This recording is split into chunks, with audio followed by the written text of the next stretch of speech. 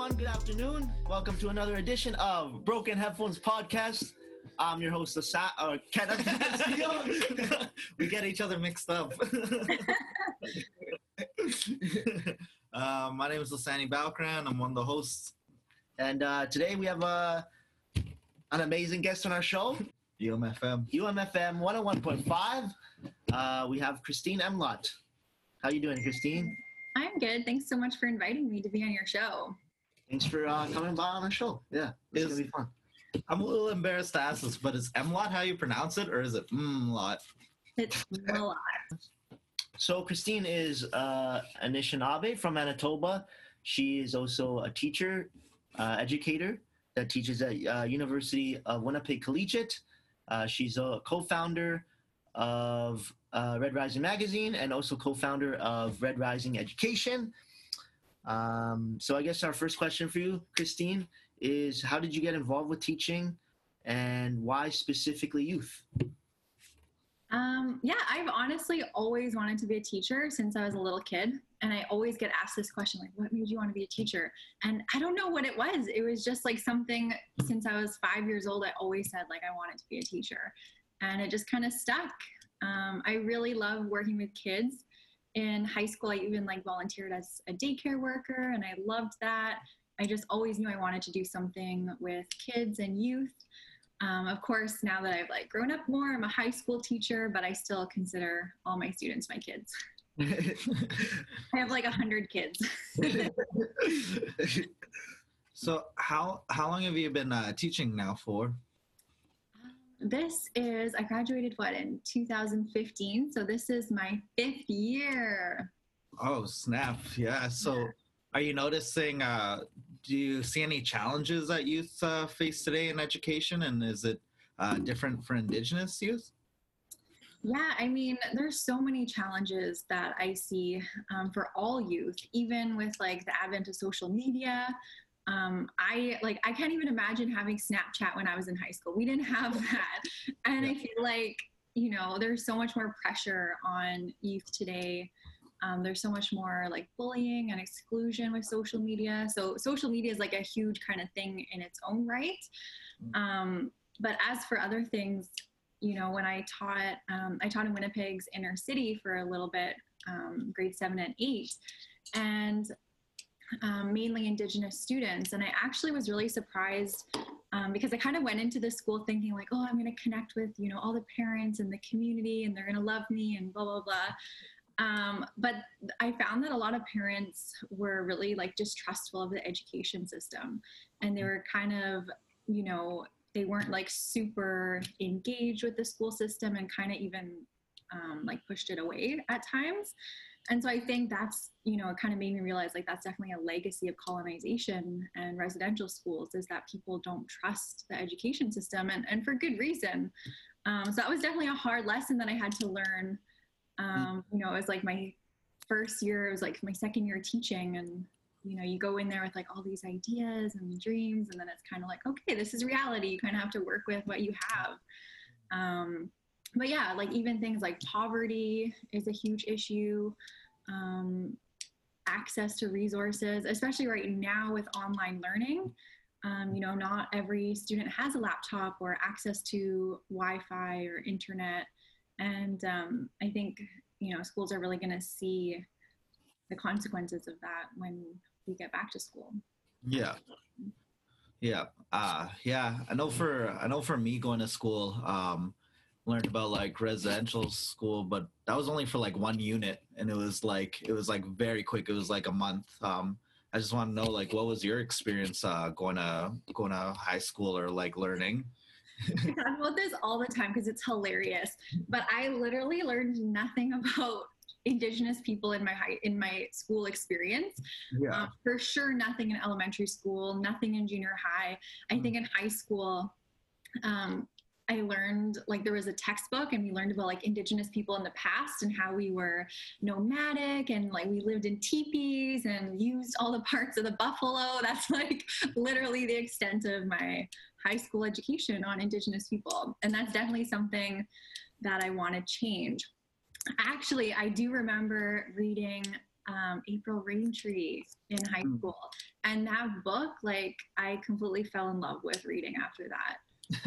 Just because it was something I was like, oh my God, I can connect to this. Like, this is my family. This is my community. It was really profound. It was a profound experience. And that's why I want to bring more of that into the classroom for my students to connect with. Cool. Amazing. Christine, I also know that throughout your work with different like organizations like Studio 393 and stuff, you've also included hip hop with your curriculum, which is really cool. I just wanted to know why you decided to involve hip hop with your like teaching, because obviously, like when I was in school, a lot of teachers were like, "Oh, don't listen to hip hop, like that's like really bad," and you know, that's hooligan music. So I was wondering, like, you know, because that's cool. It's cool to see a teacher. Yeah. Well, I used to be a hooligan. No. Shouts out to the hooligans. Yeah, I don't know. I just always, you know, loved hip hop. It's like the only genre of music that I listen to. And again, it's because it's relatable. Like, I'm not a country girl. I don't listen to country music. Don't even like play that around me. But I listen to hip hop. And again, it was just because, you know, it's relatable. When I first heard it, it was like, wow, this isn't, you know, just some pop music talking about nothing. It's actually real. It's talking about real life issues. And in high school, I remember like, oh, teachers do a terrible job at teaching poetry units. Like, I hated poetry all through school. And it wasn't until later that I realized that it clicked that rap music is poetry. So why wouldn't I, instead of doing some boring, you know, poetry unit, why wouldn't I bring rap music and hip hop culture into my classroom? Not only that, but, you know, like rap music is inherently political, and it's like a social movement. And so as someone who, you know, I'm kind of like a nerd like that, I love learning about what's going on in the world, and I love studying history and politics. And so it just was kind of like a natural fit. Like, why wouldn't I bring this? Literally, I wish, like, there's courses in the States where you can like get a university degree in like hip hop. Yeah. And I was like, man, I would love to do that so much. Like, I don't claim to be like a hip hop head or historian or anything. Like, I'm just a fan of the music. So I'm always trying to like bring other people in who obviously have that knowledge and are a little bit more involved than I am. And it's just my way to like bring you guys in my classroom and bring people in and just, yeah, keep it real with my students. And hopefully they really like what we're doing and then develop a love for poetry that, you know, I didn't have in school. Cool. So this kind of, I'm starting to like live a different part of my life, like be like really honest and really like if I'm scared of spiders, I'm just living my truth. I won't try to be macho about that. And that's who I am. I was just wondering if you see any parallels between people finding their identity and hip hop, youth specifically. Oh man, absolutely. Like, hip hop is self-expression. It's how people express who they are to the world. And it's not even like individually, but like a community form of self-expression. And yeah, I really love it. I think, you know, when we did our first hip hop unit for my grade 10s last year, you know, they started talking about things like being discriminated against when they're going to the corner store, being passed around by security. And they really were talking about like things that they've experienced. They were talking about gang violence and wanting to save the earth. And it was just like a beautiful way for them to express themselves to me. Because I haven't really, when like I assign writing tasks, I don't get that level of like honesty. Like, they're often just writing it because it's a school assignment, but for them to be able to write something that reflects who they are, and then not only that, but perform it and perfect it, it was just like, it was amazing. I love my job. Cool. Once again, ladies and gentlemen, you're listening to UMFM 101.5, Broken Headphones Podcast, part of Studio 393. Christine, for our listeners listening at home, we also know that you're part of Red Rising magazine. Could you tell our listeners what Red Rising magazine is? Sure. So Red Rising is a publication that started, I think it started in 2015, maybe 2014. I wasn't a part of it at the very beginning. But I went to university with all the people who were, and I was kind of friends with them at the same time. And basically, it was just a magazine that was created to kind of counter the media's narrative about Indigenous people. Because as you probably know, growing up in Winnipeg, whenever you hear or see Indigenous people on the news, it's in a really negative light. Usually there wasn't too many good things that were highlighted in the news. And so this group of Indigenous and ally youth basically just wanted to showcase the brilliance that we have in our communities. And so it's a magazine that we try to publish twice a year now. And it just includes short stories, poetry, really beautiful artwork, graphic design, and biographies about people in our communities. And, it's just our way to kind of showcase all the positive things that are happening. But not necessarily like always positive, but just like real. And like, this is what our people are going through and thinking. And this is what our hopes and dreams are and things like that. Mm. So I know that you're a co-founder of Red Rising Education as well. Can you tell us exactly what that is? Yeah, so how I started getting involved in Red Rising is it was my first year being a teacher, and I was teaching English, grade 8 English. And I was looking for Indigenous literature, and I brought the magazine into my classroom, and all my students gravitated towards it. They always picked it up for our silent reading time, and I noticed that they always really loved flipping through the magazine, but they wouldn't always read the articles because they were a little bit too much of a higher reading level. We have people who have their masters and PhDs writing for us, so it's a little bit sometimes it's a little bit inaccessible for youth. And so I kind of pitched the idea to the Red Rising team. I was like, hey, I would love to make something that is youth friendly, keeping the same kind of structure and everything about the magazine, just make it a little bit easier for youth to read and maybe a little bit more relevant to them and what they're going through.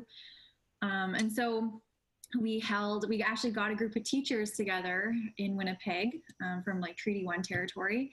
And we asked them, how can we support you using this resource in your classroom? And teachers said, they kind of wanted to know, how to go about teaching Indigenous topics, especially non-Indigenous teachers weren't really sure. And we're really cautious and kind of scared about how to do that. And so we created a video, and it's actually on YouTube. It's titled Indigenous Education, Red Rising Education. And it basically, we just asked people, we asked elders, community leaders, Indigenous principals, youth, and we asked them what is Indigenous education? And they kind of go through that and answer that.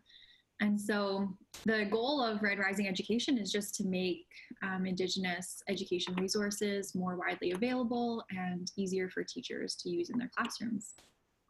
So is this something that you have I want to use the words pitched to other high schools around the city? Is this something that you've been trying to install in other high schools? Yeah, I mean, we definitely sell to all schools. We're open to selling to anybody. And there's a couple whole divisions in Winnipeg that actually purchase subscription to our education magazine and our unit plans. We have 4 unit plans available that go with the magazine. And yeah, so, it's available to all teachers in those divisions. I think the University of Alberta has a subscription, so all of their people can use our resource. And, we sell to people all over the States and all over Canada Cool. and different countries also. So we're really trying to, inspire other places to kind of do this same work. And yeah, hopefully that happens. Yeah. Cool. I was just gonna ask. I saw this movie. It's called Rumble. I don't know if you ever seen that movie. Okay, cool. It's a pretty cool movie. You should give it a watch. But they talk about rock and roll music, and it gets to halfway mark, and they talk about how Indigenous musicians, they when they given a guitar, it was much different from how everyone else was playing, because the way that Buffy St. Marie play, or the way that Jimi Hendrix play, they sort of strum it almost like a drum, and the way they hit it is very drum-like. And I think that was something that people did not because they knew exactly what they're doing, but it was like almost like in the DNA type deal. I was just wondering if you see any of that in like students, or you see just any of that in everyday life, things that we do instinctually, but like it's positive things. Yeah. Yeah, I mean, that's what I love about music. It's kind of universal, right? Like so many different people have like a natural kind of musical ability. And I definitely noticed that this past year when my students created music videos, like some of them recording their songs, I was like, how are you not like actually doing this seriously and like pursuing this as like a career option? Because they were so good. They were such like naturals. And, you know, I have students, like I have Indigenous students who like are drummers and who dance in powwow and things like that. And, you know, it's really cool when they bring that into the classroom and bring that into their assignments and can get marks for doing that stuff. Cool. Sweet. I was just going to ask as well, just a question about the Red Rising magazine. You said that Red Rising magazine is kind of to almost like control your own narrative and like put a more positive light on Indigenous people. I was just wondering if, like, what are some changes that you've seen in, like, I don't know, non-Indigenous people's attitude towards, like, Indigenous people? Yeah, well, that's a really great question because I don't know, like, if people notice now, but there's news, like big news sites actually have Indigenous sections. So like, for example, CBC has CBC Indigenous now, and they kind of do that same work where they're looking for different things, different positive things to highlight in our communities all over Manitoba. And, you know, I kind of like to think that our team had a little bit of something to do with that, because we really filled a gap that there was, and we really showed these news places, like people actually want to hear these stories, and people, you know, this is something that people are willing to pay for, and yeah, it's really great. Amazing. Sweet. So I think that's all the questions we have for today. What are you doing during this COVID? Like, what's the day look like?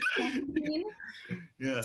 I stay busy. I have like a million side projects to do. I'm filming my lessons, which is actually hilarious because I am the worst person when it comes to technology. Like I can't even work a camera to save my life.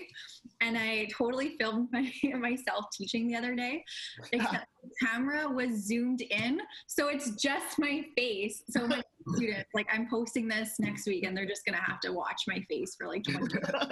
That's Yeah, what are you guys up to? We've been doing some podcasting, trying to really get some more episodes out there.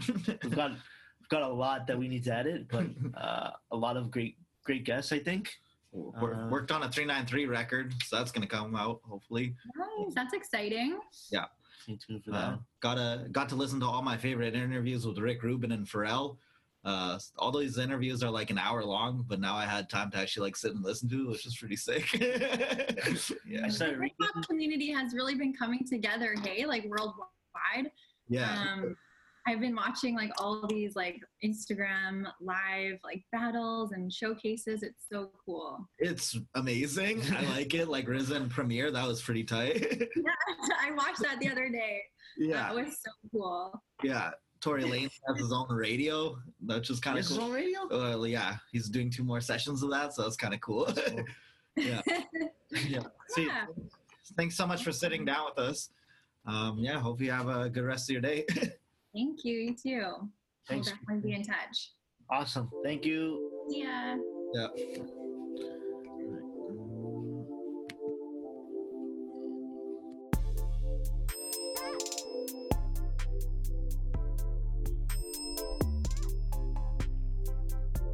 That was an interview with Christine Lott of Red Rising Education, UW teacher.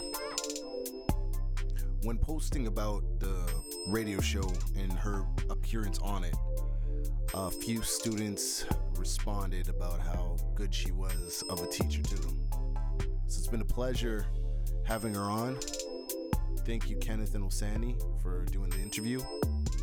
Please stay tuned to UMFM for more great programming, as well as for more episodes of Broken Headphones. Check out our SoundCloud.